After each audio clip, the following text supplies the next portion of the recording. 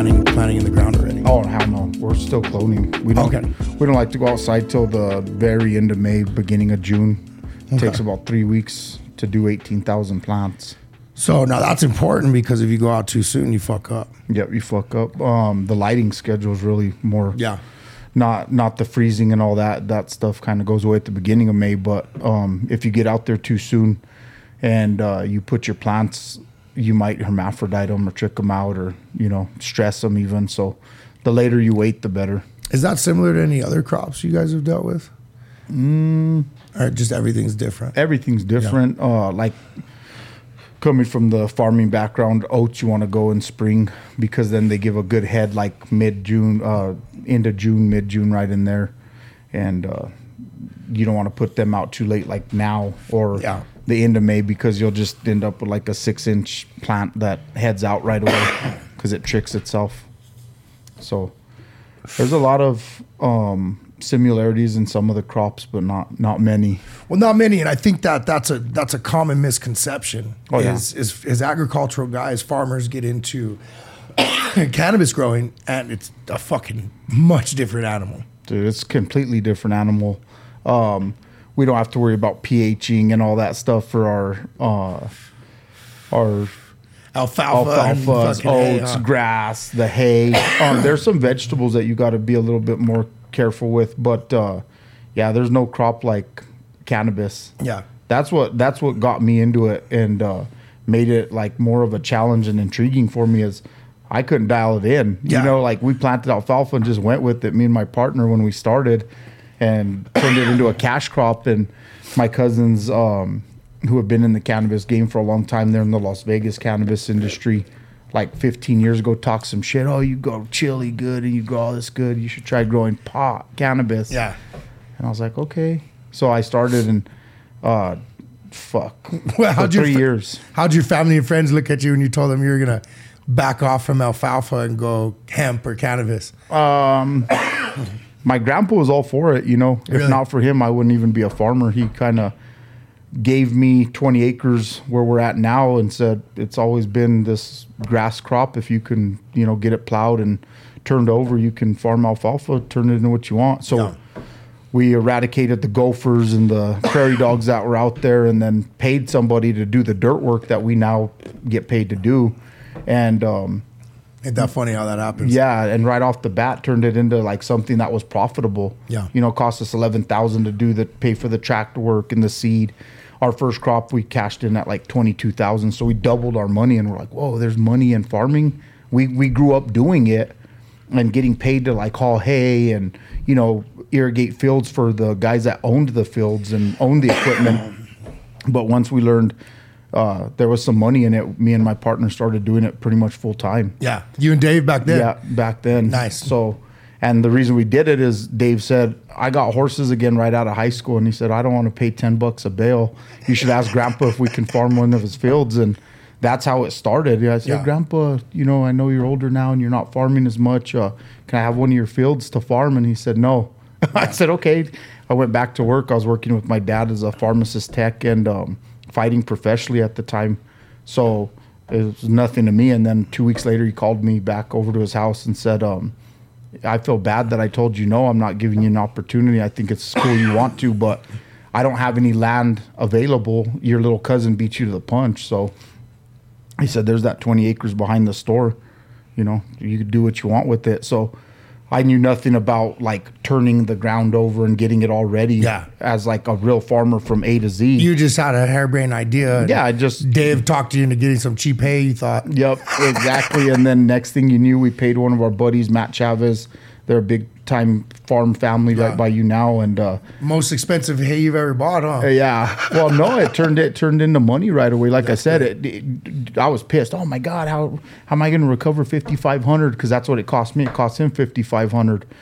And sure enough, we got our first, our own crop and sold all the hay off the field to a couple people, and right away it turned into $22,000. I was like, shit, we already made our money back. And what a lot of people don't realize is that farming can be lucrative. I mean, there's a reason people farm. It's not, just out of like survival method right now. There's a reason people choose that, career. Yeah, but farm smarter, not harder. Yeah. That's the thing. And a lot of people, especially here in New Mexico, like we go at it a different way. We flood irrigate. We're constantly battling equipment going down because we have to transport it on highways and down roads and ditch banks and stuff, and things break and it gets expensive. You know, big time farmers, they don't move their tractors off certain 500 acre, 1,000 acre pieces. We're over here trying to chase 100 acres on 15 different pieces, little sub 8 acres here, 5 acres there. That's what you were telling me before, that you guys, so you went from grandpa's field and you guys spread out because you realized there was some money. Yeah. So we started right at the time when we were getting into it. A couple big name farmers in our community were like hanging it up. So there was a bunch of leases up for grabs. So we started snatching all the leases, you know, putting our name in the hat. And next thing you knew, we had probably 400, 500 acres, but spread out all across Valencia County, even the South Valley, Belen. But there we were going, you know, 8 miles an hour down the road to the next field. And we turned, you know, a tractor my grandpa sold me for nothing. He pretty much gave it to me, an old John Deere, an old single baler, and an old swather that cuts the hay. About $5,000 worth of equipment. We used that for 2 years, and Dave saved his money and bought a new tractor, a new cutter. Nice. Next thing you knew, you know, we turned that into another investment. Now we have tractors, we have big balers, little balers, nice cutters, air conditioned, you know, two seats in the cab. Whereas before there was no air conditioning, a little metal fan like that in the school There's buses. definitely a few ways to farm. I've seen that with some of this equipment out here. There's that old school fucking sweat it out to the oldies in the sun, and then there's that new school fucking air conditioned cabs, all mirrored out, fucking plush seats. So yeah, no, that all just depends on, I guess, how much money you want to spend. Yeah, how much money you want to spend and how much money you have. Yeah. So a lot of it goes back into the cannabis too. Like, you know, we do it a little different. We go directly in the soil. I think we save some money there and utilize what we have. Thing that people don't realize about Valencia County, well, the whole middle Rio Grande it's really rich in minerals and vitamins in the dirt already. One time the Rio Grande was the Rio Grande, a big river. Yeah. It spread across the whole terrain down there. And that area was like swampland at one point. It was swamp. That's why they put the drainage ditches. Yeah. But before it was swampland, it was a river. The whole river ran from the mesa to the mesa. It was bigger than the Mississippi. Okay. And when, you know, it dried up and stuff, it left a lot of rich minerals and vitamins in the soil. So that's why the alfalfa, the chili that you plant down there and stuff does so good, especially in the Hatch Valley. Yeah. It does really good. Yeah, I know Greg, one of my mentors, he's a hydrogeologist, and yeah, he's stated that the mineral content of our soil in exactly the area you're talking about, from about Socorro to about the, you know, Bosque Farms area, you have this extremely rich stream, may you say, you know, of mineral deposit that is amazing for growing cannabis, amazing for growing many different things. Yeah. So that's cool, man. I learned it was good for cannabis. Like I said, on accident, my cousins talked some shit. I had to start indoor like everybody.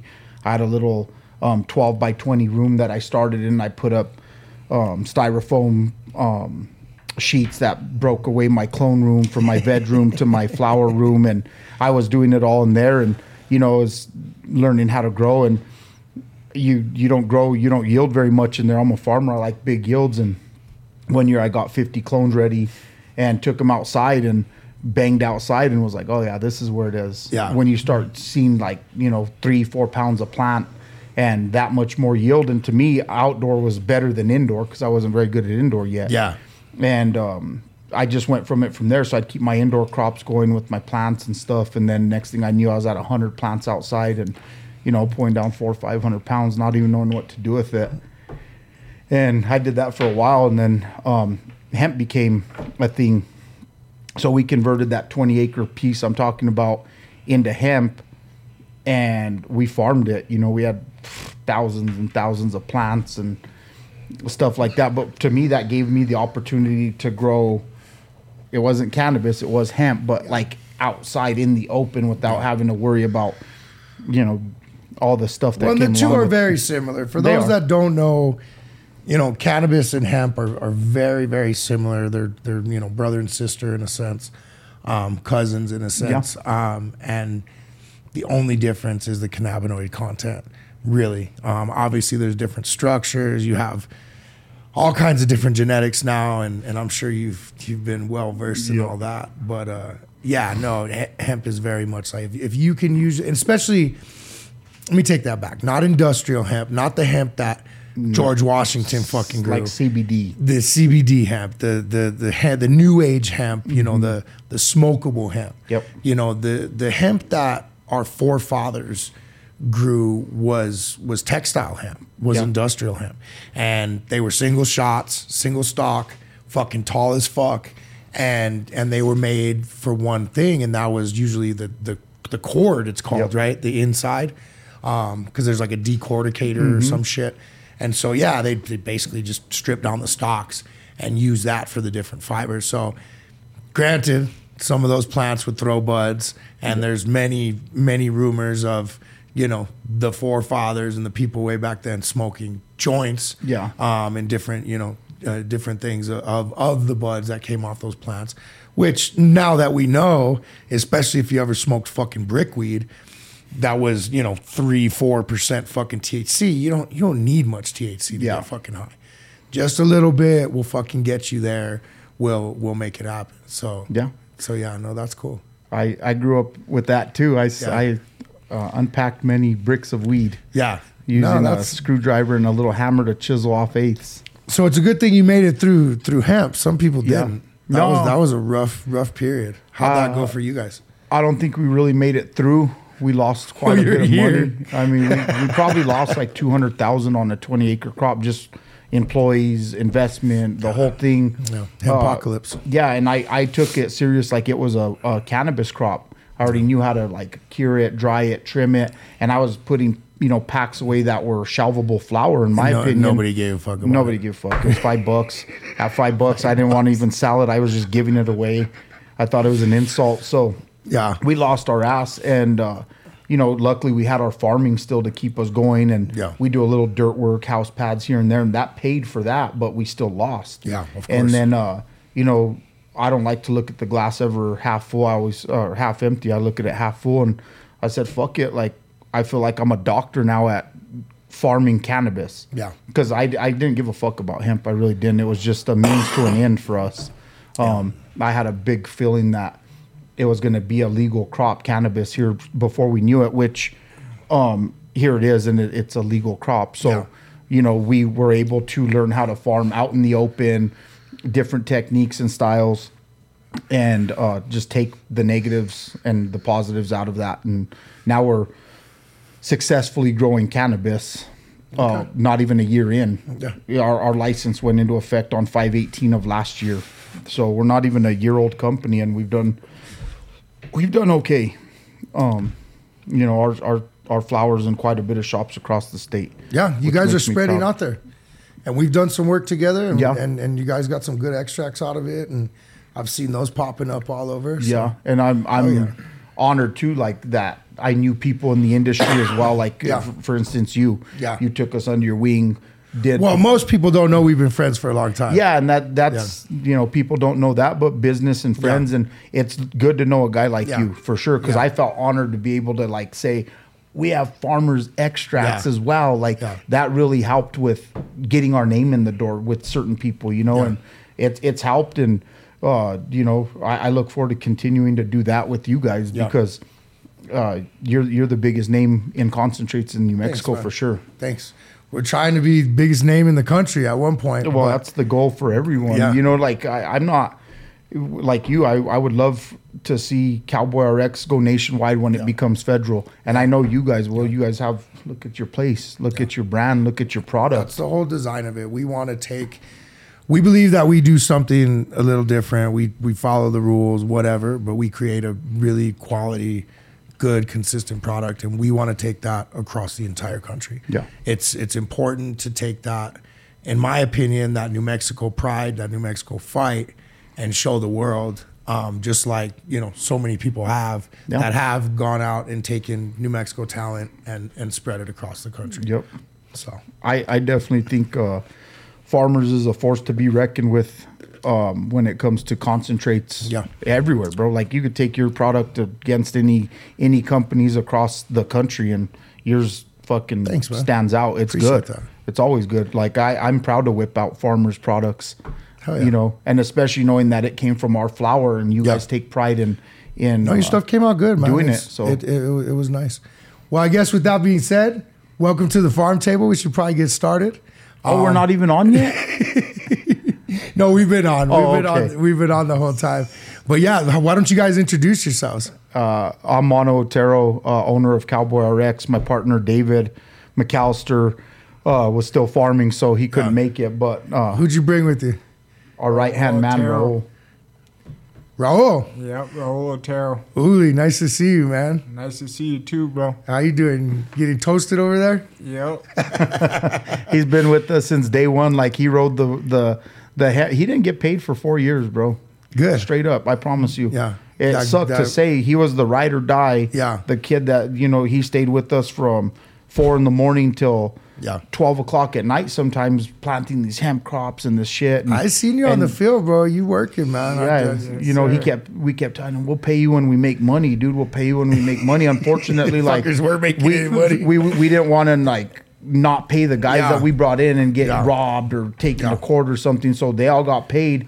Raul knew we got left with nothing. There was times we'd go to give him money and he'd say, nah, you guys get me when the company's successful. And for the last year, he's been getting paid and he's still here. You know what I mean? So we call him the right-hand man. Like when we're not there, he's in charge. Yeah. Well, and it's good. It's good to have people you can trust like that. It's hard. No. It's hard to find. I have a handful. I have a great team. Amazing team. But I got a handful of guys that I can really trust. And I rely on them when I got to go somewhere, when I got to do something.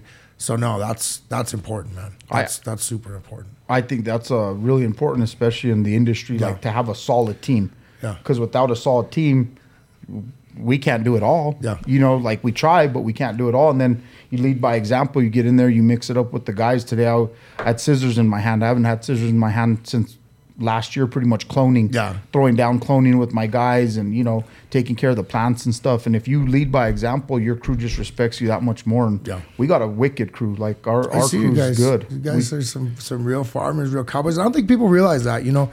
Anybody could take a name, you know what I mean, and call themselves fucking whatever. But I think you guys really embellish that cowboy lifestyle. You know, you and Dave show me videos, send me videos of you guys out there branding and castrating and running herds, and you know that there's very few men left in society that can even handle that type of work. You know, with the whole fucking attack on masculinity shit. That's a whole nother podcast, I guess. Yeah. But we'll keep it cannabis. But you know, there's very few people doing that kind of work and actually doing what they say, you know what I mean? Yep. And no, you guys are fucking real cowboys. You're real farmers. I don't know if you said it, but yeah, right there in Peralta, you guys are, you know, all that's where you're raised, where you're from, and where you're, you know, continuing to build success. And I think that's awesome. Yeah, thank you. It's been an honor to carry the name like Cowboy RX, and we're rough, tough men. You know what I mean? Like there's no beat around the bush. No. It's who we are. I see Dave is the world champion roper. Yeah, when it comes to cowboys, he's the real deal. He's not a pretty boy cowboy. He's the real deal. I fuck will slam a cow on its side and castrate it right there on the spot, brand it, doctor it, and I'm just he even has my jaw drop sometimes. You know, we're trying to do it in a shoot, and he opens a shoot, wrestles that cow to the ground. Next thing you know, he's branding it. The whole time he's smoking. You know, like cannabis is medicine for Dave. That's for sure. Raul too. Yeah, I use it as needed. You know, I enjoy it. Yeah.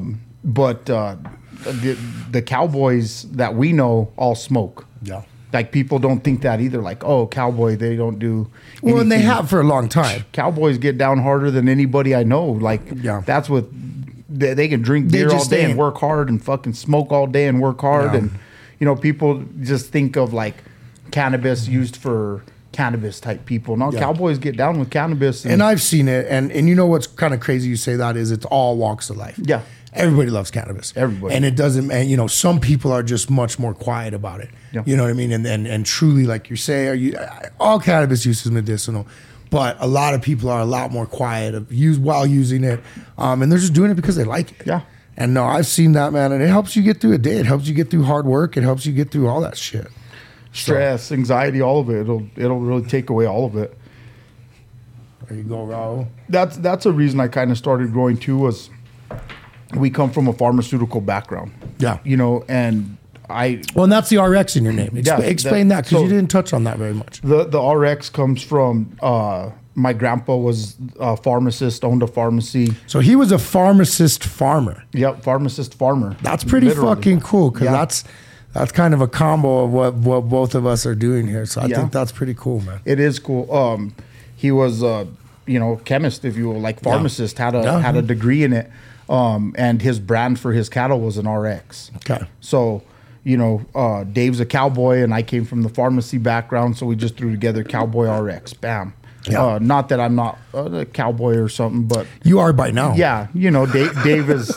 You're a fucking roughneck by Yeah, now. I am, bro. I always have been. Yeah. Dude, I throw down when it comes to work. Any God. kind of anything I know. You just stay away from the llamas. Yeah, I stay away from the llamas. heard. They get you.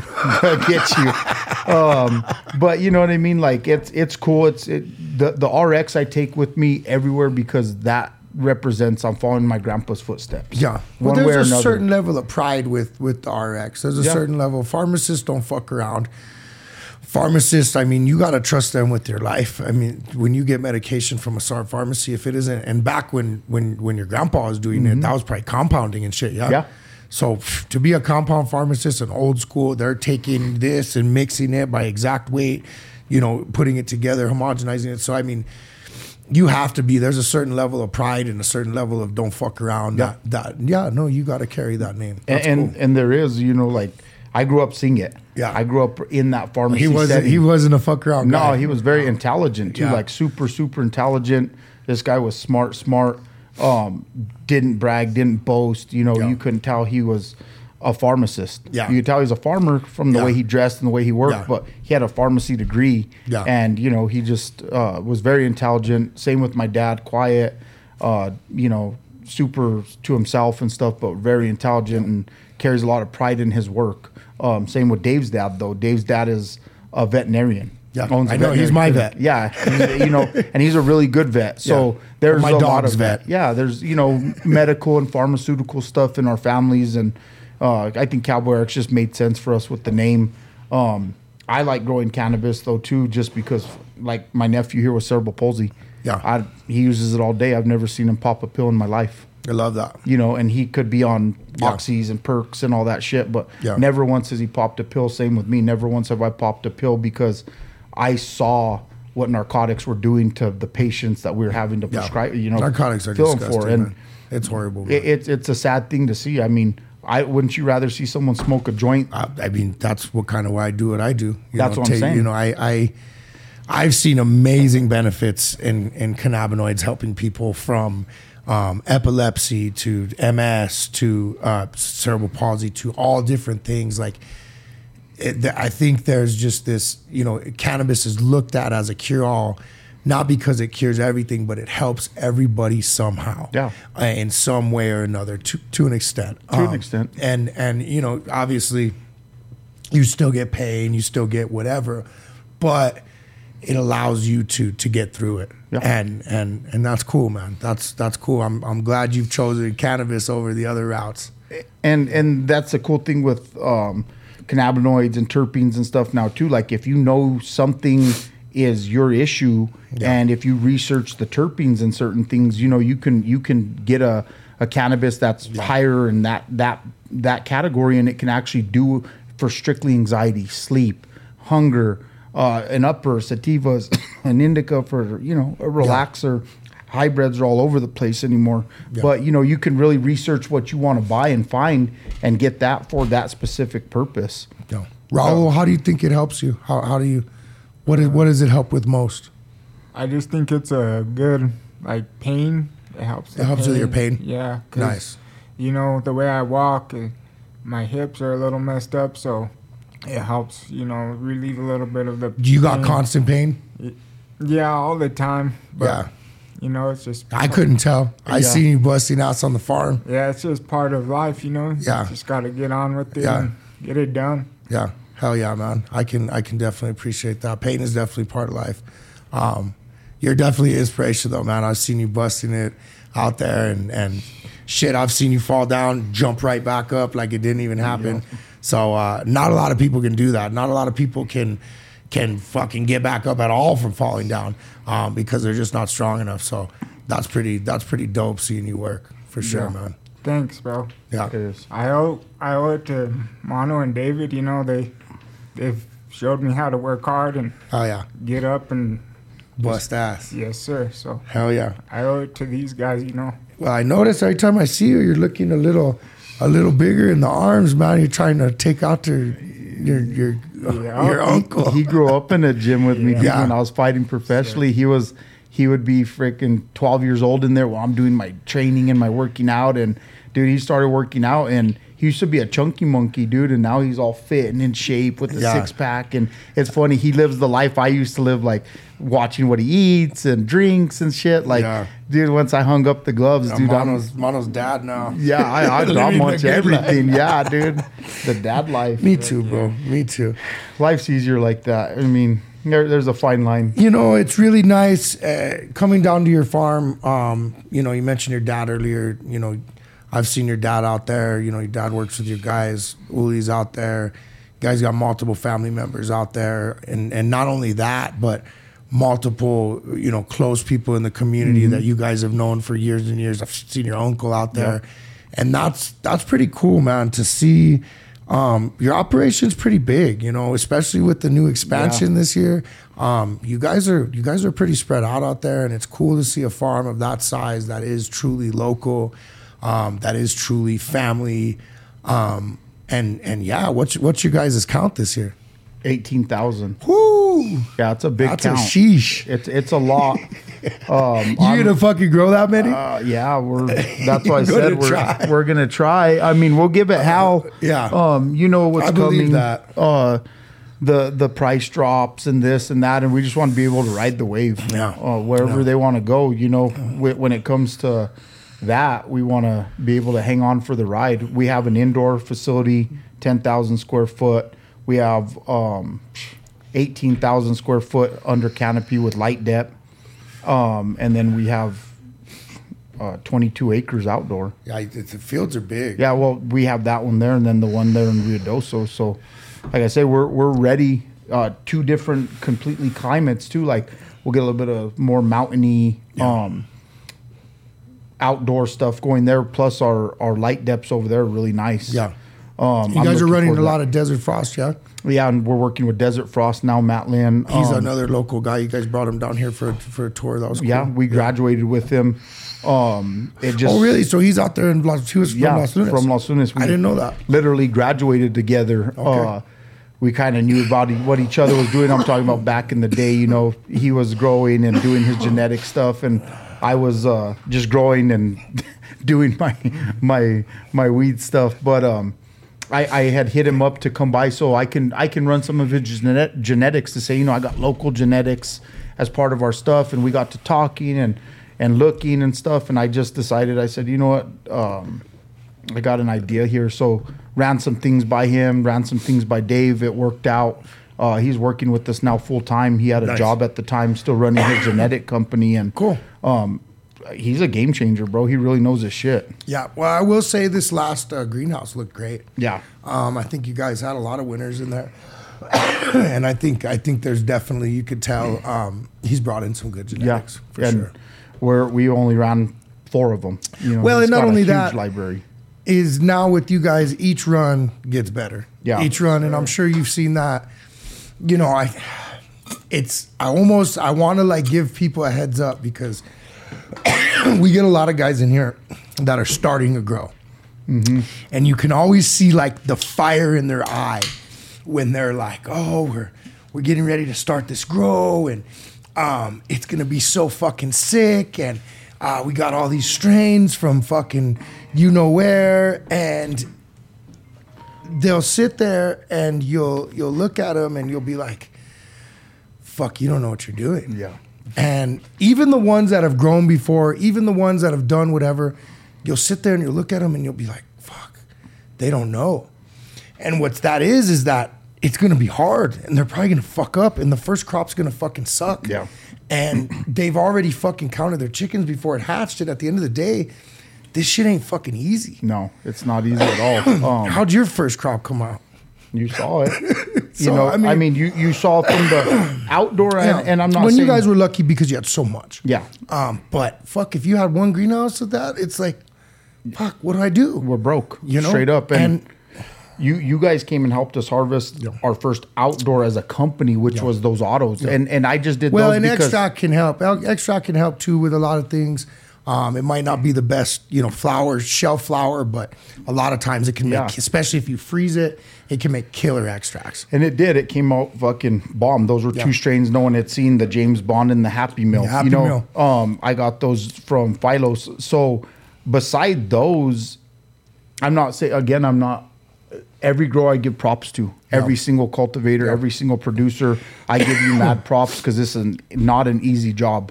So, I knew the 8 strains. I only ran 8 strains out of 2,000 plants, full terms that we went outside with.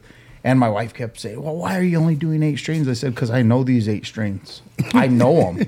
I'm not trying to get all exotic with some shit I want to bring in just yet. Some more finicky ones that have been hard for me to grow in the past. I'm going to go with the 8 strains that I know bang and I know they're going to treat me good. Yeah. So, I flatlined last year financially. We had dumped everything. Dave and I took 0 investments, 0 loans.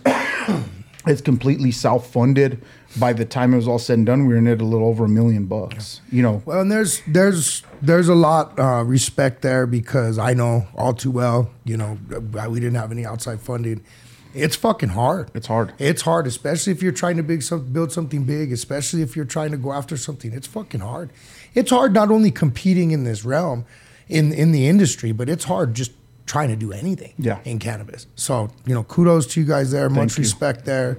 Definitely seems like you guys have pulled through the year and ready to start a new season. We're ready. Yes, it's going to be a way different ballgame. Like I said, we did 1,960 is what we fit on my plot last year. Obviously, we have 20 acres we can expand to. So this year we're expanding to 8 more acres just right there. The Riadoso properties helped us big time. Yeah. It's a really nice spread over there too. So we're gonna just see where we end up. Are you scared logistically? That's a lot of properties. That's a lot of places to wrangle in. I'm not, bro, because I know what. Oh, who am I asking? No, I mean we're not. We're just ain't scared of nothing. We're not scared, bro. Like we're not scared to work hard. Yeah. And that's what it's going to be. It's going to be a hard year. Spread out, work hard. See what happens at the end of the year. You know what I mean? I'm not scared to downsize. The first year we grew 20 acres of hemp. The year after I grew 2. Yeah. Just because I wanted to check it out again. It's gonna be an interesting year for sure.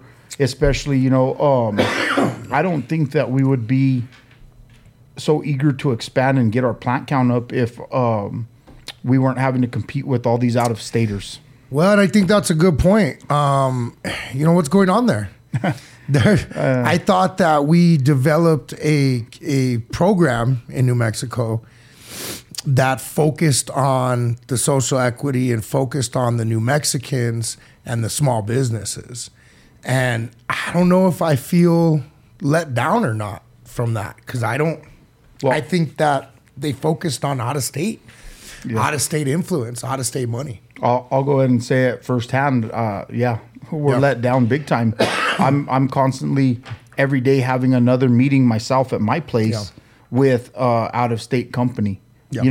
Yesterday I had a company with a huge meeting with a huge company out of California that want to bring their brand here to New Mexico and this and that and buy our flower. And maybe it's a stupid move, but it just came from pride and where I stand with what it is. And by telling I'm sorry, I choose not to do business with anybody from out of state. Yeah. And that's your prerogative. Yeah, it's my prerogative. And that's where I stand. I've been dealing with Cali shit for a long time. Well, I'll tell you right now, I won't name the company, but there is a company very close to us that has specifically moved state to state fucking run the market into the fucking ground, knock the bottom out the fucking, wholesale market, and then bounce to the next legal state. Yeah.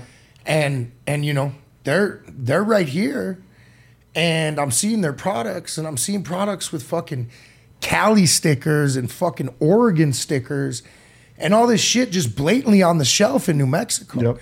And in my opinion, all of those products shit on New Mexico. There's no, it's not a fucking secret. No. There's no passing, state lines with cannabis. No. So any cannabis sold legally in this state should be New Mexican. It's supposed to be. That's what the rules say.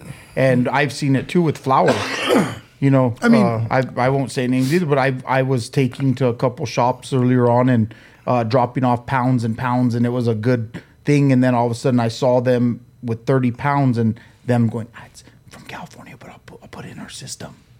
What the fuck? Well, I know what that is. Crazy. That's a $200 pound. Then that's a $300 pound. There goes my fucking business. Yeah. With them, I already know how the game goes. So it's just a deal that we shouldn't have to deal with. And so the powers that be are throwing their hands up right now and saying, we don't have the staff to contain it. Mm-hmm. We're not enforcement. We're regulations. We're not enforcement. That's a cop issue. And the cops are like, well, that's a regulation issue. Yeah. And they're kind of bouncing it there. And I mean, dude, the news had it on just the other night. They've got 2 dispensaries in town in Albuquerque. The news people went and fucking bought fucking whatever, multiple, I think they were Cali products. Yeah. And I don't even want to say Cali products because just because the fucking knockoff fucking baggie says Cali on it, they were not legal products, and they're blatantly displaying California, blatantly displaying Oregon, and nobody gives a fuck. Yeah. They got letters. They got letters saying, you're not allowed to do this. Stop it right now. Yeah. I've seen it way too much, and the loophole they're saying is, well, we bought the hardware and it came with the Cali print. Well, who's going to buy a Cali mark? If you got to spend the same amount of money, have it put in New Mexico. Yeah. Mine say fucking New Mexico. Yeah, then that's what it should say. Be proud that it's from here, grown here, manufactured here, from the whole shebang. So No. They're just here to take New Mexican money. Yeah. That's what they're proud of. They're proud of the New Mexican money that they're pulling out of the pockets of the state. Sadly, one of the poorest states in the nation. That's what I'm saying. Like, how are we gonna ride the wave of what's about to come? And the only thing that I can think of is, you want to bang, let's bang. I'm gonna have just as much, if not more, than what you can bring in. Well, and on my side of it, on the manufacturing side of it. So on your side of it, they're bringing in cannabis from out of state. Mm-hmm. On my side of it, these assholes are just bringing in fucking liters of distillate from out of state. Yep. And they're building basically packaging companies. They're getting they're a manufacturing license, but there's not a fucking piece of equipment in the entire building. And they're buying, trading, bartering, fucking whatever, coming up with whatever Joe Schmo oil they can, and shoving it in some celebrity-backed fucking hype brand from out of state. And it's like, that's who we're competing with. And not while they're doing that, because nobody's had their shit, heard of their shit, and because they need to make their sales, they're cutting out the price. They're cutting the bottom of the price out, and they're saying, oh, you usually get that for $20. I'll do it for $5. I'll do it for $8. Like fucking idiots. Like, I don't know what happened to fucking going right away to the bottom. Yeah. Like, hey, buddy, if it's normally 20, why don't you try 15? You probably make some sales. Like, these motherfuckers are going straight for the bottom. And they don't give a fuck. No. Then that's the problem, is they don't give a fuck because they've been sitting on it for so long, or way overproduced wherever state they were coming from, and it's garbage, well, half the to time be it's honest. fucking in my lane in the distillate game. Half the time it's fucking converted CBD that you've got who knows the fuck what. Yep. And that's an issue, and things like that need to be addressed, and they need to be stopped, because it's fucking up the guys like us that have spent our money our time, our tears, our blood, our sweat into what we're doing the right way by what New Mexico said we had to do. Yeah. And then all these guys are just using their own rules against themselves and sneaking shit in and just bringing it. No, I don't even know if sneaking, but bringing it in. I don't even think they're sneaking. No. They're coming across, like, they have fucking flashing lights on, you know, and once again, I'm not going to name any names, but I don't even remember the name, actually, so that makes it easy. But I heard there was a fucking U-Haul. Yeah. Full of fucking, you know, packs. Yep. Going from dispensary to dispensary. And they are. Bro, that's brazen. Yeah. That's like, fuck you guys. You can't stop me. I'm going to do whatever I want. Well, that's the problem is nobody's doing anything, so why not just keep running it up? I mean, it's like legal, illegal drug dealing with a gray area, and it's just a shitty deal. Hey, man, I'm no saint, but I feel the pre-market and the legal market should have their own place. Yep. They should be separate. They shouldn't mix. If you're pre-market, you know, whatever you want to call it, go do that. Cool. Fuck off. Yeah. You know what I mean? And if you're fucking legit, if you're the legal market, be fucking legit. Don't fucking mix. There's no in between. There's no gray. Get the fuck out of here with that. Yep. I'm tired of hearing about it. I'm tired of seeing it. Not to mention, it'd be one thing if these assholes were coming in with something good, but they're coming in with shit. Yep. It's fucking crap. It is crap. It's a fucking shiny, fucking glittered turd. Yep. And you know, I just. Well, you know from a business that you're a business. You can't produce what you produce and sell it for that amount, or you're going to lose money. So that's why they're just shining up a turd. Well, bro, it's coming out of the woodwork. Yeah. You know, I got a new sales guy, and he's like, Donnie, check this out. You know, what the fuck's that? He's like, I just bought it fucking up the street. And I was like, what? From a guy? Yeah. Like on the corner? No, at blank. Yeah. That's not a fucking legal product. Where's the producer on it? No producer. Where's the manufacturer on it? No manufacturer. Fucking THC label, another state. And I'm just like, that was there? Yep. Just got it. It's fucking horrible. And he's like, I just fucking messaged the company to tell them how fucking horrible it is. Yeah. And I was like, really? What'd they say? And it fucking tells him, oh, we're sorry you feel that way. And my sales guy goes, well, who made this? Who grew this? And it just says seen. Yeah. Oh, no. It said a reputable source. And then the sales guy came back in and he asked again, well, who? What's the producer? And they just left him on scene. Yeah. You know what I mean? Because a reputable fucking source. Okay, yeah. You know, with this whole industry, it all comes from the plant, and I'm the producer on that side. So I know after a certain point, PPG comes into major effect. Like, how much does it cost you to grow that plant, to harvest that plant, to turn it into manufactured product or shelvable flower before you lose money? Yeah. So where is this stuff really coming from? Because I know how much somebody it costs. that already lost money and is trying to regain it in good old New Mexico. And wow, you know, I look at our stats all the time, and I'm just blown away that we're selling that much pot here. Fuck. And I'll just say it too. You know as well as I do. We're lucky we're bordered by Texas in 2 spots. Yeah. All the east and the south. So you know, Texas is keeping our market semi good right now. Hey, you know what? I've said this a couple times. You know, I can't stand Texas as a state, but I love the Texan people.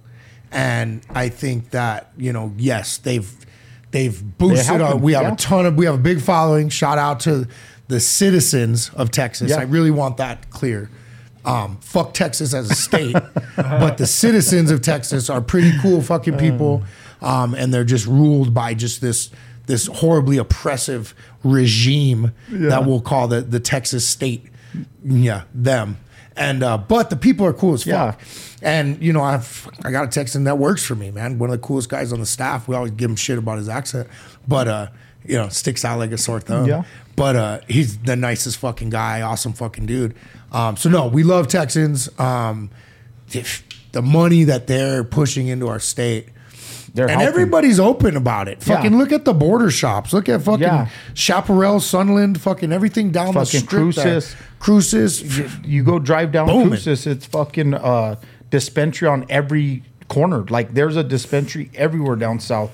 I haven't even really been to the east side yet, but you know, we do business with some people on the east side of the state and they do well. You know, Cruces definitely does well. Yeah. Sunland definitely does well. But thank you, Texas. Yeah. And that's why our market hasn't shit yet. And you know, I don't want to come off on the wrong foot, like New Mexico, and make people think that we have some problem with everybody else. That's not it at all. I just feel the New Mexico cannabis program, they really pushed that it was going to be geared towards New Mexicans, and from business owners to whatever. Yep. And I felt like that was let down. I felt like some of what they said were going to be the stipulations of entry, the requirements for entry, just weren't followed. No, they weren't followed at all. Like they should have put a cap on how many and how much of things, and they should have been looking into the people that were applying for them. Well, and let's talk about that. Dispensaries are fucking feeling it right now. Yeah. You know, I'm talking to some guys that are seeing 5 to 10 people a day. Yep. I'm also talking to other guys that are seeing, 150 to 300 people a day. Yeah. It's like location. Like it's fucking serious right now. If you don't have something special to offer the customer, the user, the patient, you're fucked. Yeah. If you've got a couple, I won't name any names. Well, you have one in specific, and I think you've probably heard of them too. But there's a company out there that's fucking cutting prices. They're retail, which is unheard of. So there's like one company that's come in and is selling everything at a very small margin. I had a customer call me up, hey. What the fuck, man? So-and-so's selling your stuff for $30 a gram or $35 a gram. And I'm like, okay. I don't set fucking MSRPs. I'm just like, I never have. It's not my fucking business. I'm a wholesaler. I sell it for what I sell it for. Do whatever the fuck you want with it. That's capitalism. That's business. That's business. That's a competition. Yeah. Fucking go get it, bud. You know what I mean? And I had a guy like, what the fuck, man? This guy's, you got to be giving it to him cheaper. And I'm like, no, I'm not. You guys actually, I even looked to make sure. Yeah. And I was like, no, they got a proper invoice. They got it for the same price as you. And he's like, well, that means they're only making like whatever, like $10, $5 a piece. Mm-hmm. And I'm like, yeah, they're probably thinking the, time old theory of fast nickels over slow dimes. Yep. And they know while they're doing that, they're not only getting the sale, but they're fucking pissing you off. And they're driving their competition fucking crazy. Mm-hmm. And sure enough, man, he was one of like 3 or 4 calls I got that went very similar that are like, hey, what the fuck's up with them? Yeah. And we won't give it away, but I'm sure everybody knows in New Mexico who, where the deals are. But yeah.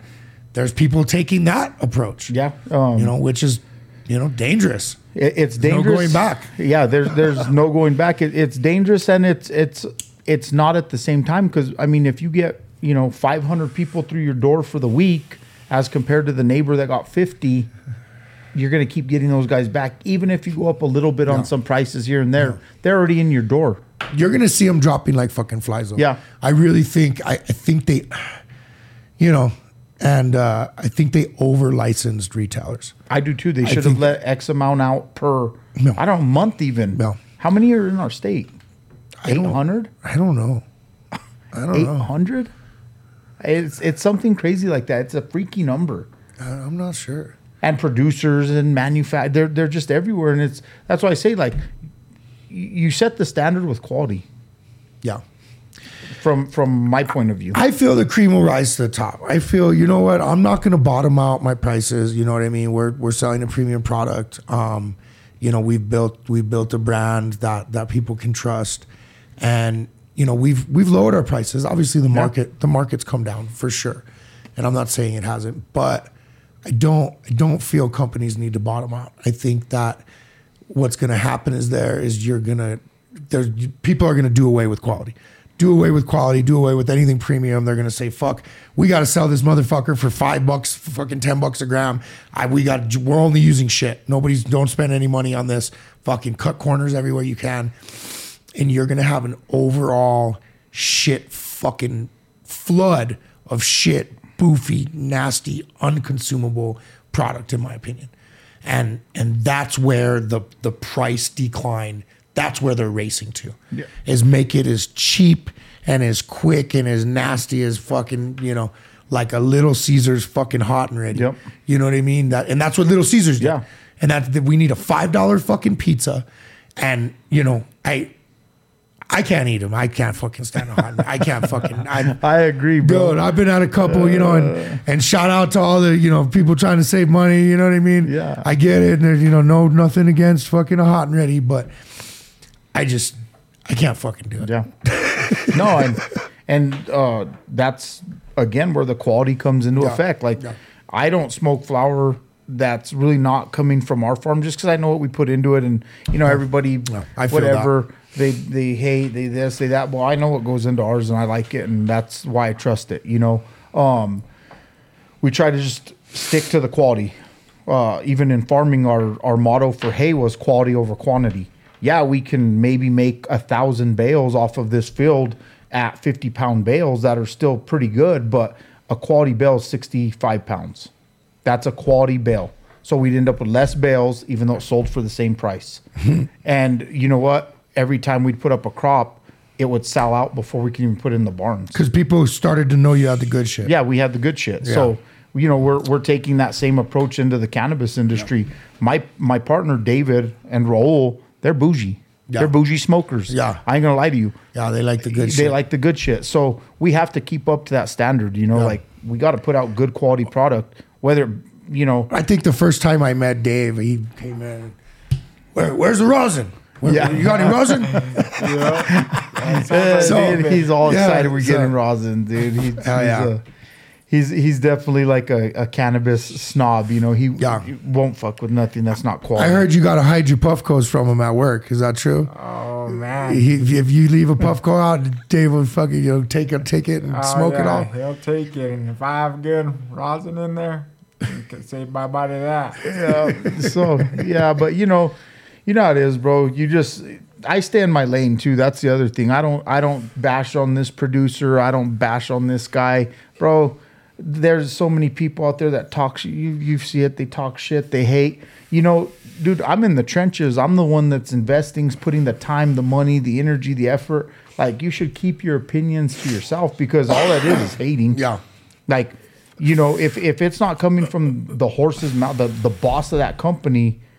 You know what? I remember reading something, and it might be a meme, it might be a saying, I don't know, but it said, you'll never see somebody hating on you that's doing more than you. It's always motherfuckers that are doing less. Yeah. It's always motherfuckers that are fucking Mr. Nobody, Mr. I got a fucking opinion, Mr. I grew the sickest plant in my fucking closet. And it's always some fucking bullshit. Yeah. And it comes from a place, a little tiny place in them, where they just can't handle seeing another man or another person, another woman, whatever, do something better than they did, or do something greater than where they're at. Yeah. And that's just silly. That's just silly. Everybody's got the same, in my opinion, man. Everybody's got the same opportunities in life. You know what I mean? No, we all do. We all got 24 hours within in a day. reason. You know what I mean? Within reason. But I didn't have no fucking silver spoon growing up. I didn't have no fucking, what did Trump say? Fucking my dad gave me $1 million investment or whatever, a small loan of $1 million. Yeah. Is that the famous saying? I didn't fucking have that. I didn't even have a fucking dad. So much less a fucking loan from fucking maybe the payday loans place on the fucking title on my car. Yeah. But that's about it. Yeah. And I don't think, people realize that. No, they don't before they go open their mouths, and that's what hurts. Yeah. The funny thing is, my dad was, successful, and Dave's dad was successful, But we got tired of hearing people talk shit to us growing up. I think, oh, it must be nice. Well, and I know both those men. Both those men ain't giving away nothing. Dude, we were workhorses since we were kids. That's how we became friends. Yeah. Hauling hay together in middle school all summer long for whoever. He and I were the two guys doing it, and we became like brothers, you know, like at an early age. And we've been doing shit together since day one, because we didn't want the silver spoon mentality. Like we really worked for it, and it was led by example. Again, we saw both our dads very little because they were giving everything to their company to put a roof over our head.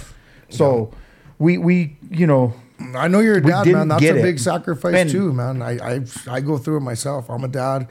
I know you're a dad, and it's hard because you got to decide, especially when that 5 o'clock hits or whatever, you know, whatever your 5 o'clock is, whenever that time hits. And you think, fuck, I got to go home. I got to see my kids, make dinner, whatever the fuck the, you know, issue is, you know. But I'm at work and I got to work. I know. And the field ain't going to do it, whatever. The plants, the watering. A through Z ain't going to fucking do it itself. The lights. I'm married 4 years now, have my firstborn child. She's 17 months old. And I don't think if your spouse isn't understanding of it, how much really goes into running your own business, let alone businesses. We still have our farm, we still have our dirt work, construction stuff. My main priority is just our cannabis company, because it takes so much of my time. Like last night, gates got blown off the hinges by the wind. Dude, I just want to go home. I did go home for a minute, dude. I went home for an hour. I had to go back and fix them. I knew I did. We had an electrician there and some people, so I knew I could leave for a little bit. Had to go back to work last night till 9:30 to make sure the gates got welded. When you fuckers start at like 4:30 in the morning, huh? Yeah, we start early too, and that's the other you're thing. At the gym super early, doing all kinds of crazy shit. I maximize the 24 hours in the day. That's for damn sure. Fuck. I wake up at 4, go to the gym at 4:30, get home by 5, shower. I'm out the door by 6. Everyone's still asleep. Yeah.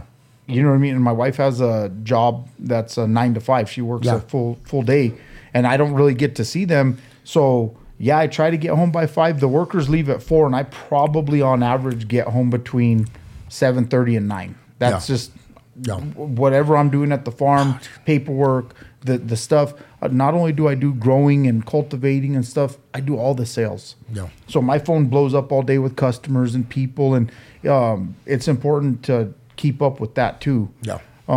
So, you know, we're real hands on though. Yeah, you don't keep up with that, you don't got shit. Yeah, you don't have nothing. And you know that would, you know, I'll say it because he's a super cool guy, and he told me this is Doug El Lumbre out in Tularosa. He told me, he's all, man. He's like, I had no clue fucking how hard it was to just go everywhere and be a salesman. He's like, I'm not a salesman. I'm a farmer. Like, he's like, I want to grow. He's like, fucking selling shit sucks. It does. And I said, yeah. And he said, and I said, this state's pretty fucking big. And he's like, fuck, yeah, it is. He's like, I got to drive all over. And he's like, I got to leave the farm.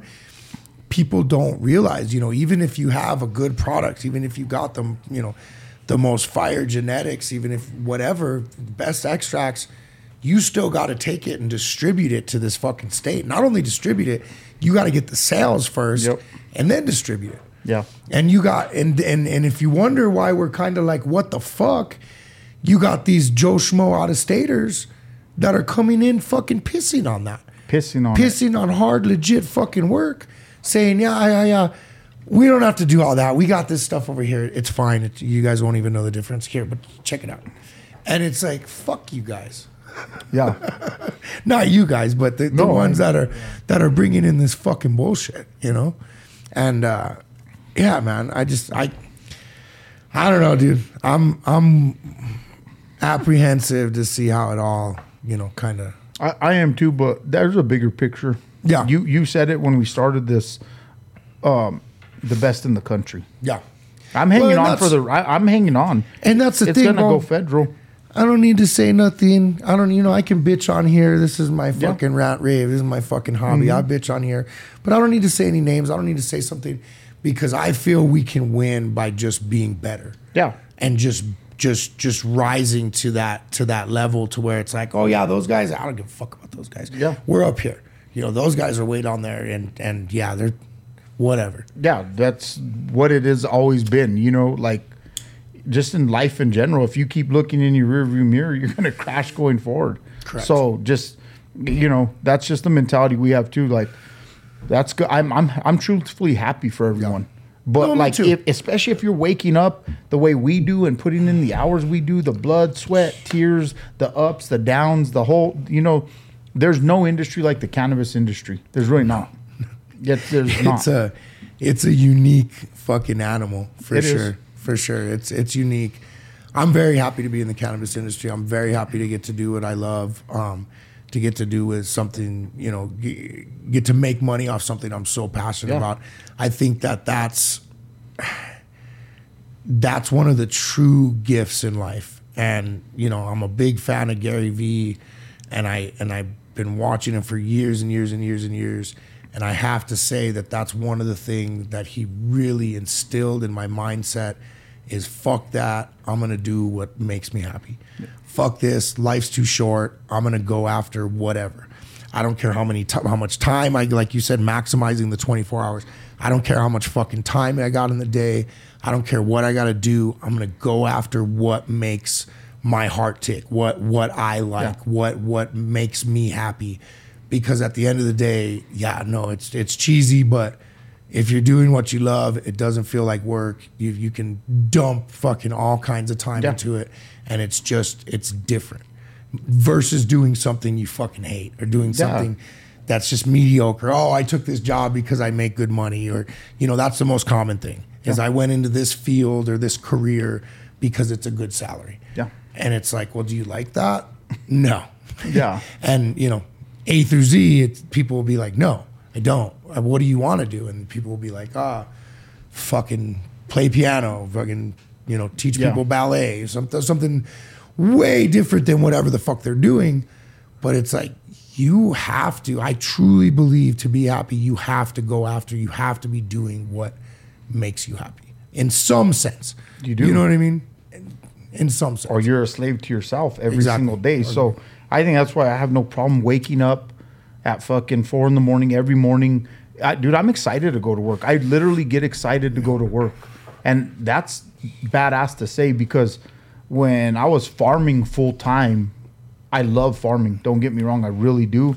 But man, I started to just not love it anymore. You know what I mean? It was just like, fuck another day.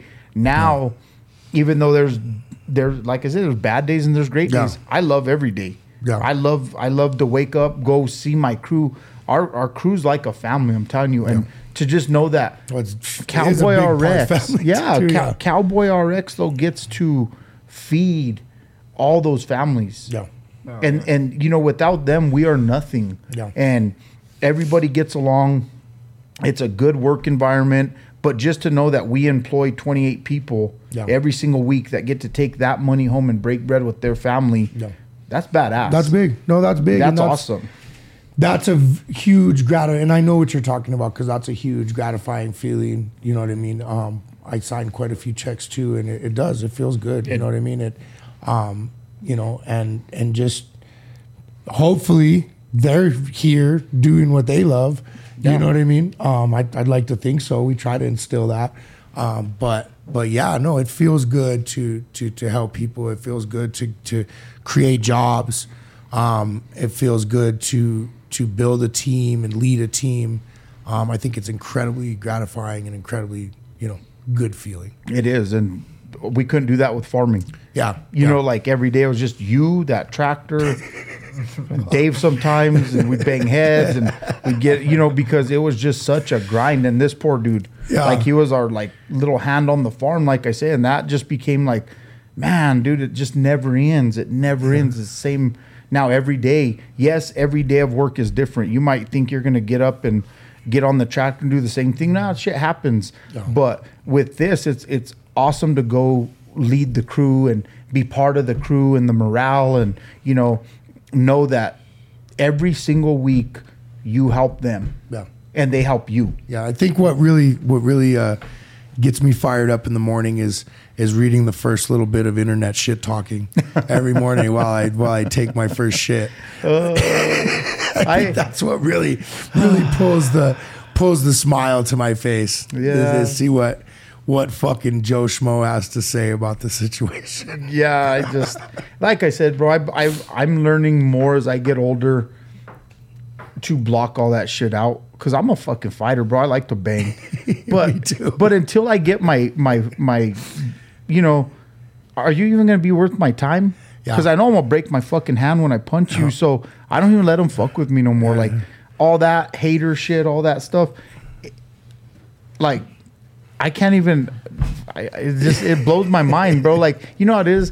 Dude, who are you to tell us or to even throw your 2 cents in on it? But without haters.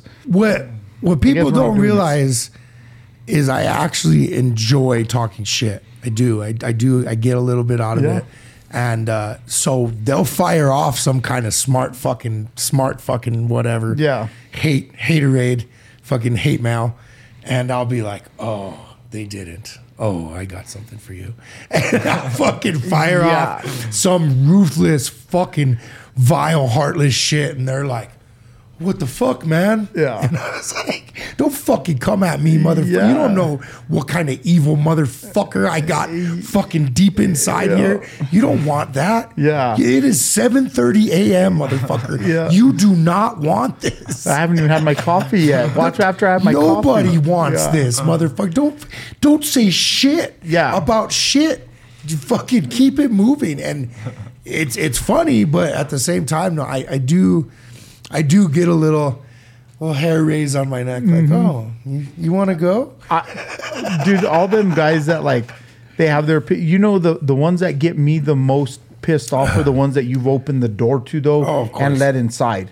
And those ones that start fucking talking their shit, you know, after they've done all that, that's fucked up. No, but you already know who and how and why. It's like, come on, bro. Don't do that. I've seen there's another side of shit talking and haters that I really seen that I feel bad for, because it's a weakness, and it's a little dick syndrome in a sense. You know, not physically saying, you know, they have a little whatever, but they're little inside and they're little in their head. And when you have somebody that truly feels they need to talk shit or truly feels they need to bully somebody or put somebody down, they're a pathetic little worm inside. And I almost feel bad for them for a short little fucking second where I'm like, God, that must suck to be that much of a fucking yellow belly fucking you know, worm that you have to hate others, or you have to bully others, or you have to be shitty to people that did nothing to you. So there's a certain side of me that really like feels bad for like truly like shitty people. Yeah. And that's what it boils down to, is they're just shitty because you've already given them something and helped them or opened your doors. And, you know, like, dude, you know how it is. We run big businesses. They're big businesses for cannabis. Not everything's always going to be perfectly in place like the movies. Yeah. And then for you to come criticize or critique one thing that's out of place or a few, whatever, who gives it, bro? We're trying every single day to get better. I promise you that. Well, you know, everybody is a fucking critic. Everybody's a critic. Everybody can do it better. God, you know, Jesh deals with the same shit in fucking the photography world and the videography world. Is everybody's got something. You know, it's very hard to find like a colleague or somebody into the same shit as you. That and me and Jesh have talked about it. That's like positive or wants to like hook you up with tips or be like, hey bro, I really like that, you know, whatever, I like what you did. And it's almost special when you find somebody and you know, once again, me and Jess have talked about it in your industry that is really fucking cool because it's so common, you know, in any industry, you know, and that's why I brought up, you know, Jess in the audio video media world. Is I was like, fuck, that kind of sounds like the cannabis industry. And he's like, yeah, man, it is. He's like, and I'm in both. And, you know, and it's sad. It sucks. It's sad and it's shitty, bro. And it shouldn't fucking be like that, man. You know, people should be cool. People should not feel so threatened by competition. We live in an abundant, you know, world. And yeah, if you got something to fucking show, you should not only show it and be proud of it, but you shouldn't be shitty to the other ones that are showing it and being proud of it. Exactly. You know what I mean? And yeah. That's I saw that right off the bat. Like, obviously before I was in the legal side of growing, growers don't want to see you do better than them, so they give you bad advice and shit like that. The misdirection. The misdirections.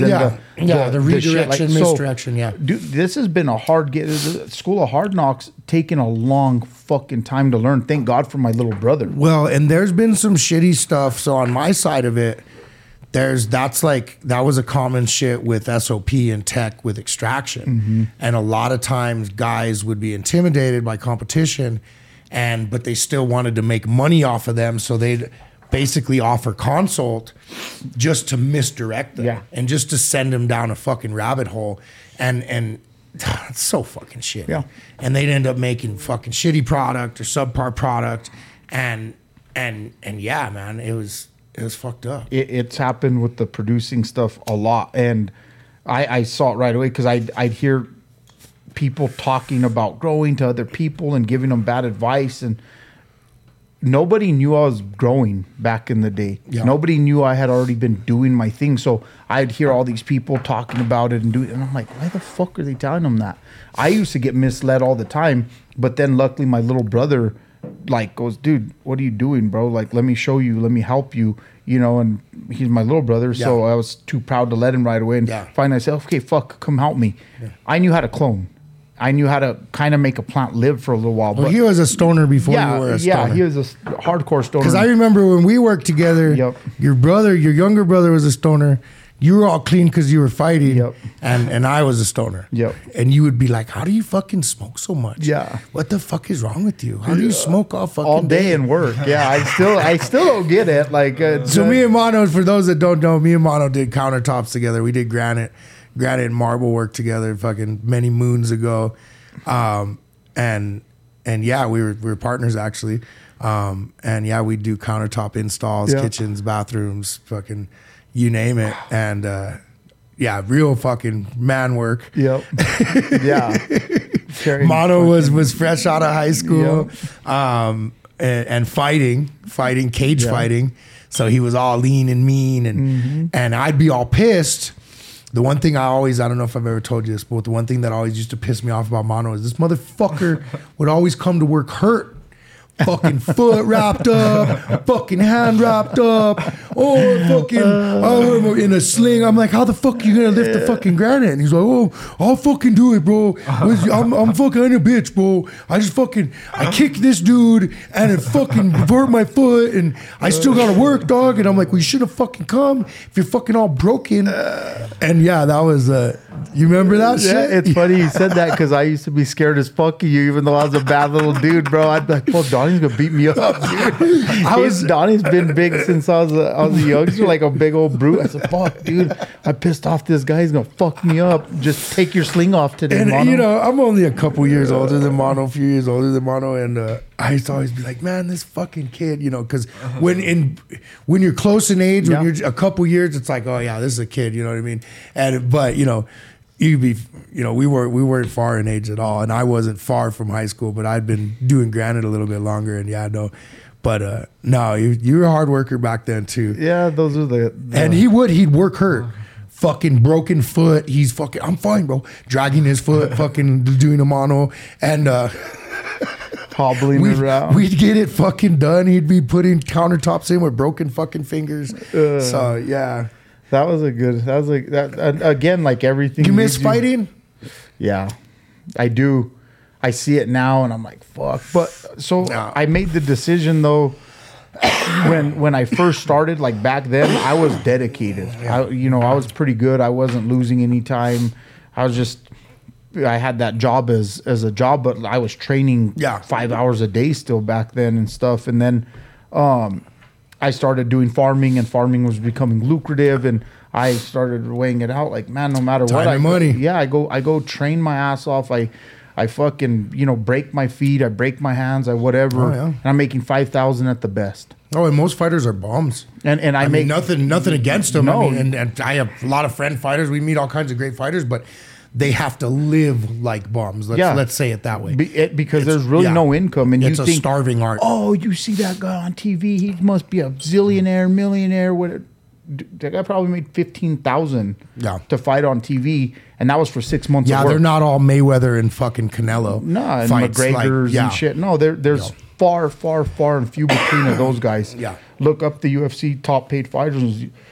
It'll blow your mind. Well, and that's a big thing in the UFC right now, is pay, fighter pay. Mm-hmm. And you're seeing a lot of these smaller leagues come out that are paying better. Yeah. And you see guys in troves going to these other leagues. Yeah. BKFC's fucking awesome. We went to those fights. Yeah, that was a dope card. Oh, it's fine. I'm gonna tell you right now, if you guys have not fucking watched BKFC, you gotta go see BKFC. That shit is fucking great. Brutal. Sign up for the whatever it is a year. Yep. Because you're gonna be happy. They got replays on there. The cameras are good. It's not quite as good as like UFC as far as like cameras and all that shit, but it's damn close. And the action and damage is crazy. It's crazy. The speed of it, just the fights are quick and bloody. Yep. You know what I mean? For the most part, there's a couple bangers in there that last a long time, but yeah, no, the BKFC is dope. I like the BKFC. That's what made me miss fighting is after we left that card, I was like, fuck, man. Like, I was doing this shit by the rules. I could have beat that motherfucker No, up. Yeah, it's more like, man, I grew up a fighter, bro. I've been in so many street fights. It's not even funny. You know how it is. But, I mean, that's what we grew up doing. Yeah. There was no gun shit back when I was growing up and stuff, and it was all just scraps, bro. Oh, yeah. And you could scrap. You could scrap and you didn't go to jail. Yeah. You could scrap and fucking nobody pressed charges. Yeah. It was nobody pulled knives. No, you could literally beat the fuck out of somebody. Yep. And the worst you'd get is they want to fight again. Yeah. You know what I mean? At one time. If not, you became friends after because you beat respect into them or whatever. Or you were just like, fuck, this dude took it. Right Get there. up on me. Like, that was it. A lot of times you got an apology and a handshake and like, fuck, bro, you hit hard. Fucking, I'm good. Yeah. I won't talk shit no more. And that's what I'm saying. Like, that made me like, fuck, man, I wish they had this when I was in my prime. Yeah. Because straight bare knuckles, nothing's more real than that. MMA, it's pretty real, but still, like, those gloves. I'm still one of those guys that hates to see a fucking a tap out. Like, I'm just like, that's not beating him up. I'm not a submission guy. Granted, every once in a while I'll see some fucking crazy technical shit, and I'm like, ooh, that's sick. Cool. Yeah. But for the most part, I'm like, that was fucking whack. Yeah. Come on, beat each other up. Yeah. You know what I mean? I want to see a winner. That's what that BKFC was. It was just two dogs going at it, bro. Just scrap, and that made me like, fuck, man. If I got a couple left in me, I want to do that. And I've been trying to get in it a little bit on the side. I ain't gonna lie. If I had a fight to train for, like a fight, I don't give a fuck what it paid. I don't give a fuck if it paid me right now. I'm at that point. I'd go do that. Yeah. But give me a time and a date. Not like my last few professional fights were like, hey, Mono, you're want to fight in a week? Fuck yeah, I'm heavyweight now. I don't give a fuck. Let's go. Yeah, you want to fight in 2 days? Yeah, let's do it. Well, and it's crazy. That's how a lot of fighters get their fights, is just being available. Mm-hmm. Just being in shape and waiting for somebody to be sick or fucking whatever, get fucking herpes or fucking whatever and not be able to fight. Yeah. And that's I'm down to scrap anywhere, anytime. I know, I've seen it. It's just, I've seen it on video. Yeah, it's just it is what it's in me. So I was taking those fights like an idiot at the end of my career just to fucking do it. Yeah. Never got dropped, never got rocked, never nothing. But I'd losing decisions because nobody even knew who I was, or I didn't have the gas tank. So fucking, you know what I mean? It was just a lot of whatever boringness at the end. But like BKFC, they're 2-minute rounds. I'll fucking go out there, and I promise you, if I'm getting hit in the knuckles by like that, I'm fighting for my life. I don't mean to use the old word or the O word, but there's some older dudes that are fucking. I see in the BKFC, so it could happen. You still got some years on you, bro. Baby, you just turned 36. But no, I mean, other than that, like I like where I'm at in life. Yeah. I do. I tell people this all the time, whether or not I'm successful in the industry I'm in now with cannabis or not. I promise you, we could just fucking lose it all tomorrow. Yeah, it won't happen because of who we are. But if that happened, I promise you this: I'll be at McDonald's the next day for a fucking job if I have to. Well, and you won't have to because you boys work. You boys work. It's like you said. You guys do construction. You guys do build stuff. You guys do slabs. You guys farm. So that's the thing. You, in a sense, you've already become autonomous in a sense where you can make money for yourself. Yeah, you can make money for yourself. There's multiple avenues.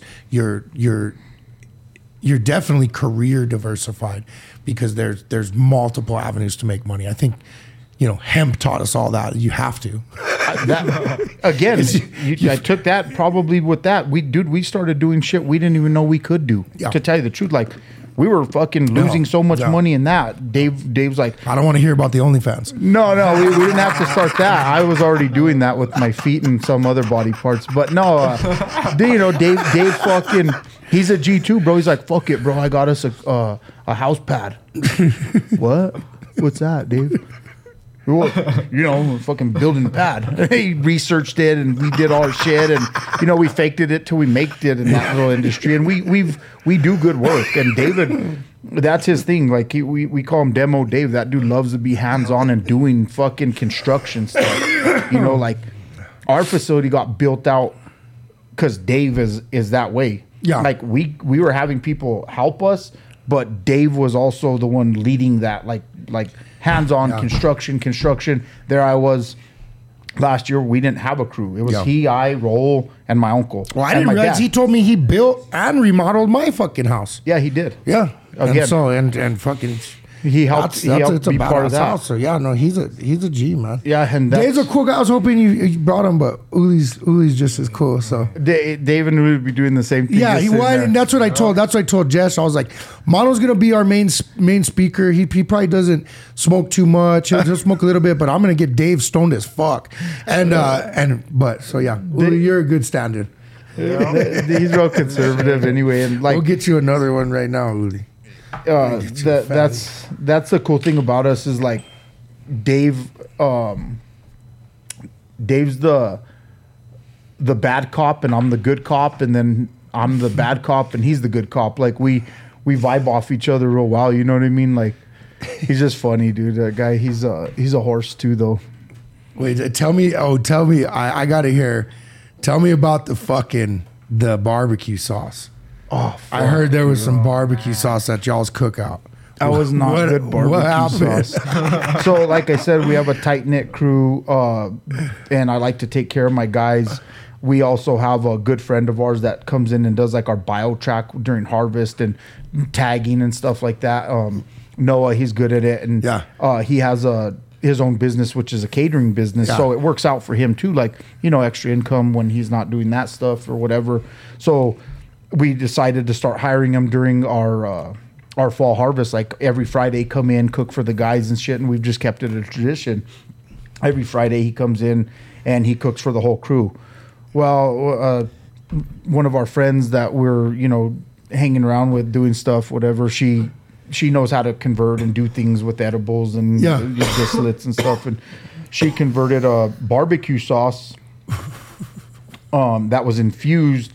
That was supposed to be the vehicle to convert like 20 other barbecue sauce bottles that size. So she made some concentrates. Like that one was supposed to go into 20 more, mix it up. Like it was supposed to be spread up amongst a bunch of batches of barbecue sauce. And I'm not a huge fan of edibles anyway, just because I feel like when they hit me, they hit me. I don't know. I like to smoke flower because I can control that high. That's how I am. Like it's always smiles. Yeah, to me, yeah. I can control it, and edibles just, I'm there and then I'm gone. Like I'm fucking freaking out. Oh, dude, fucking edibles to flower is like almost the difference between like coke and meth. It has to be because dude, like you can't fucking control the other one. Like edibles are coming and they're not fucking. There's no mercy. There's no fucking. There's mercy. Not, bro. Especially so we're there fucking. It's Friday. The Noah comes and he did barbecue. It was chicken wings that were bomb as fucking burgers, smoked burgers, everything's good. I had heard him asking Christina several like weeks or months prior to, like, hey, can you infuse bar? I just want to try it. Yeah, whatever. Well, it was Friday. I was inside the office doing payroll and paperwork and shit like that. Noah's out there, ring the bell. Everyone come eat. Everyone's already eating. I come out a little bit later and I make myself a big old fat plate of chicken wings, smoked chicken wings and burger. And I saw Noah's shit is good. Everything he makes is from scratch. So his barbecue sauces, all his dressings are wicked. So I didn't know it was infused, and I fucking hooked myself up with a big fat plate of barbecue sauce with my food. And I'm just going to town eating it, with my chicken wings. I'm done with my chicken wings. I'm almost done. I had 2 bites left, I promise you, of my burger. And I had put it on my burger, all over my burger. You just dosed everything in this barbecue sauce. It was so fucking good, bro. Noah makes his shit from scratch, and it's good. I tasted zero. So it was Noah's barbecue sauce, and somebody else infused that. Yes. Okay. So he made it from scratch, and she infused it. And I'm almost done with my burger, and these guys are like just looking at me. We're eating, and they go, dude, I know you don't like edibles. I'm like, I don't. And they're like, well, you fucking went pretty hard on that barbecue sauce. And I'm like, you guys are fucking stupid. Stop trying to like scare me or something. They're like, in your head. They're like, no, dude, no one said it to all of us. It's infused. That's why. And I looked around everyone's plates, dude, and nobody had it on their plates. And there's my poor dad like licking his fingers, but he loves edibles, and he put barbecue sauce on his. Then we have one of our guys that works for us. His name is Guy. He's our plant guru, and he's over there fucking dousing his shit. And there's David at the end of the table too with barbecue sauce. And I'm like, we'll see how this rides out. I think they're fucking full of shit, right? I thought they were full of shit. So everybody started leaving. Yeah, everybody started leaving, dude. And I noticed it. I had a couple more checks right for the workers, and I'm writing them. And I'm like, oh yeah, it was infused. I felt good though. I got giggly as fuck. Everything's cool. Then everybody leaves. And my daughter came with me to like the office for a little while. I'm doing paperwork and shit, and all of a sudden it hit me. She's running around. I'm fucking tripping balls. Like, oh fuck, dude, this is like, this is what I don't like. It's too much. Not only that, it's too much. Yeah. So I start calling. I called Guy. I'm like, Guy, you ate that barbecue sauce, bro. How do you feel? And he's like, I feel all right. Like, it's not that bad. It's a good high. I'm fucking pretty stoned from that. So I'm like, okay, I'm just freaking out then. I'm just being a little bitch. So I hang up. I'm like, okay, Mom, like splash the water on the face. Like, you're good, bro. And then all of a sudden, David, who can fucking do everything like a champion, like a pro, he gets he'd dab 10 grams in a day and you wouldn't notice. He fucking came in with an eye dragging his leg. And he was dragging his leg, and that's when paranoia sunk in, dude. I'm like, you know you're fucked. So I looked at Dave's him. down. And I'm like, Dave, what's up, bro? What's wrong? And he's like, fuck that fucking edible bullshit, bro. That shit's fucking poison. This ain't even normal. Like, eye twitching, dragging his leg, and I'm like, so it really hit you? Like, I'm still trying to believe it didn't hit me, and he's like, fuck yeah, it hit me, bro. I'm calling someone to pick me up to work, bro. And I was like, oh my god. Like, he didn't even say like, you want to ride? Are you okay? I don't think he knew I had done more than him. So I'm like, oh fuck. Long story short, someone came, picked him up, and they left, and I'm just there with my daughter, and I'm like, she's still like, da da da da, and I'm like, oh fuck, like didn't know what to do, so I called somebody to pick me up too, and that was a long night. It was fuck, dude. I'm googling how do you take away the effect of edibles, and it's like you got to ride it out for 4 to 6 hours, and I'm like, good, it's been 2 hours, 15 minutes, fuck. Like, I just couldn't wait for that ride to be over. And then, sure enough, I talked to my dad, and the next day I'm like, so how'd those? He's like, oh, they were too fucking strong. Guy goes up to work on Monday. I'm like, bro, I can't believe they didn't fuck you up. He goes, oh, I forgot to tell you. After I got off the phone with you, an hour later, I couldn't get off the couch, and I was freaking the fuck out.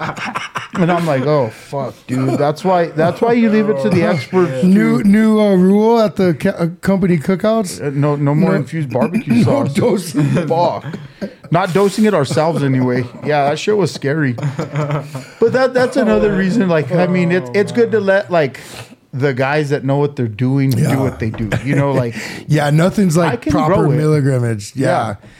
Yeah, no, and no, there's a big difference between like 5 milligrams and 500 milligrams. And your body will feel it. Yeah, like your mind will feel it too. And you know, that's something that shouldn't be taken lightly. Like, I mean, fuck, dude. I'm a product. I know what it is. It's only funny because you guys are such tough, roughneck dudes. It wouldn't be funny anybody else, but at the end of the day, you turn into like almost like a little kid. Like you're like, this is wrong. What did they do to me? Yeah, I love that we could look back though and be like, oh fuck, we are human, bro. Yeah. And especially Dave, I like that dude's a machine. And I'm looking at him, I'm like, oh, if Dave's down, I am fucked. And I didn't get to say it because I'm sitting there like, dude, you're a pussy, bro. Like prep talking myself, like, come on, man, come on. And I just couldn't do it, bro. I'm like, oh, I'm fucking I was so scared. I called someone to drive. I'm fucking sitting there in the passenger seat, like fucking like this ain't real, bro. When's this gonna stop? It didn't. Oh my God. I woke up the next morning and was like fucking pinching myself and shit. Like, yeah, you made it, bro. You're alive. Oh, you fucking pansy. That's the second time I've heard that story, and I think I laughed just as hard. You told me that. No, you got to see when Mono told me he was acting it out, how Dave was fucking walking and dragging his fucking leg, and it was fucking hilarious. It was hilarious. Like to see him go down on cannabis. That's a good thing. How did you have barbecue sauce that day? Yeah, but you were fine. Yeah, you just didn't have any pain. For a little bit. I was fine. He went home and went to bed. He did slept like a baby. I went home and crashed out. Me and Dave started to be at work, so we couldn't just fucking close our eyes and let it. Oh, dude, it was a trip. Yeah, good that's how. There's a couple things like that. Edibles, strong edibles, and like psychedelics. Oh. There's certain psychedelics like mushrooms that really grab you by the balls, and you just gotta you gotta tell yourself, look, I'm gonna be okay. This is not the end of the world. I'm not gonna die. No, because that's the first thing. I think when you're out of your element and when you get like pulled into that fucking vortex that is being too fucked up, you start to like, oh, I'm gonna die, and you gotta like just tell yourself, I'm not gonna die, and I'm gonna feel weird as fuck and uncomfortable for the next fucking 4 to 6 hours, whatever. Yep. And you just gotta ride it out. Try to sleep. Try to, I've always recommended bread in the stomach. Eating. And I think that brings it down a little bit. Getting something in your stomach, something that'll fill your stomach. I don't know, that's kind of the same way you come back from a real heavy drunk. Yeah, but it does. It works. But it seems, some people say CBD. Some people say black peppercorn. It's got beta caryophyllene in it, which is a terpene, which is a natural terpene. But I guess that's that can really pull you out of it. But just for those of you that get stuck in that fucked up fucking realm. Well, fucking A, man. It was super cool having you guys down today. Where can people follow you at? We have an Instagram page, Cowboy RX. Cowboy RX. Facebook page, but for some reason it gets flagged and banned all the time. Okay. Now you got to be real careful and just look. What about out. Dispos? Who's rocking with you guys real hard? You want to shout out any dispos? Lucky Farm here in Albuquerque's been rocking with us. Elements rocks with us. Monster House rocks hard with us in the South. We work with them. High Noon, Cowboy Verde rocks with us pretty dang hard. He's a real cowboy too. He's a bull rider, huh? Bull rider. Anthony and I rode bulls together. He's one of our clients as well. Yep. Hell yeah. He's a good dude. We're humble and we're just kind of we're all over wherever they'll take us. We'll go, and you know how it is. Yeah. It's an honor every time somebody calls and says, "Can we carry?" or what do you got? And it's cool. Like when people call you and you get to put your flower and your product in their store. It feels good. It does. It's super gratifying. It's super gratifying. And that's just, we're kind of all over. New Mexicans need to support more New Mexicans. 100%. Like straight the fuck up.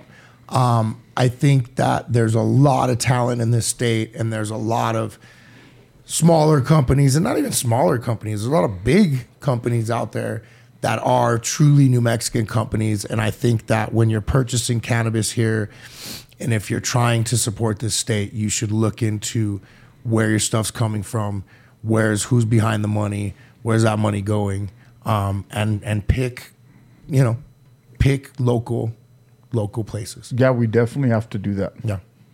Pick local, stay local. Yeah. Fuck yeah. Local as fuck. Yep. All right.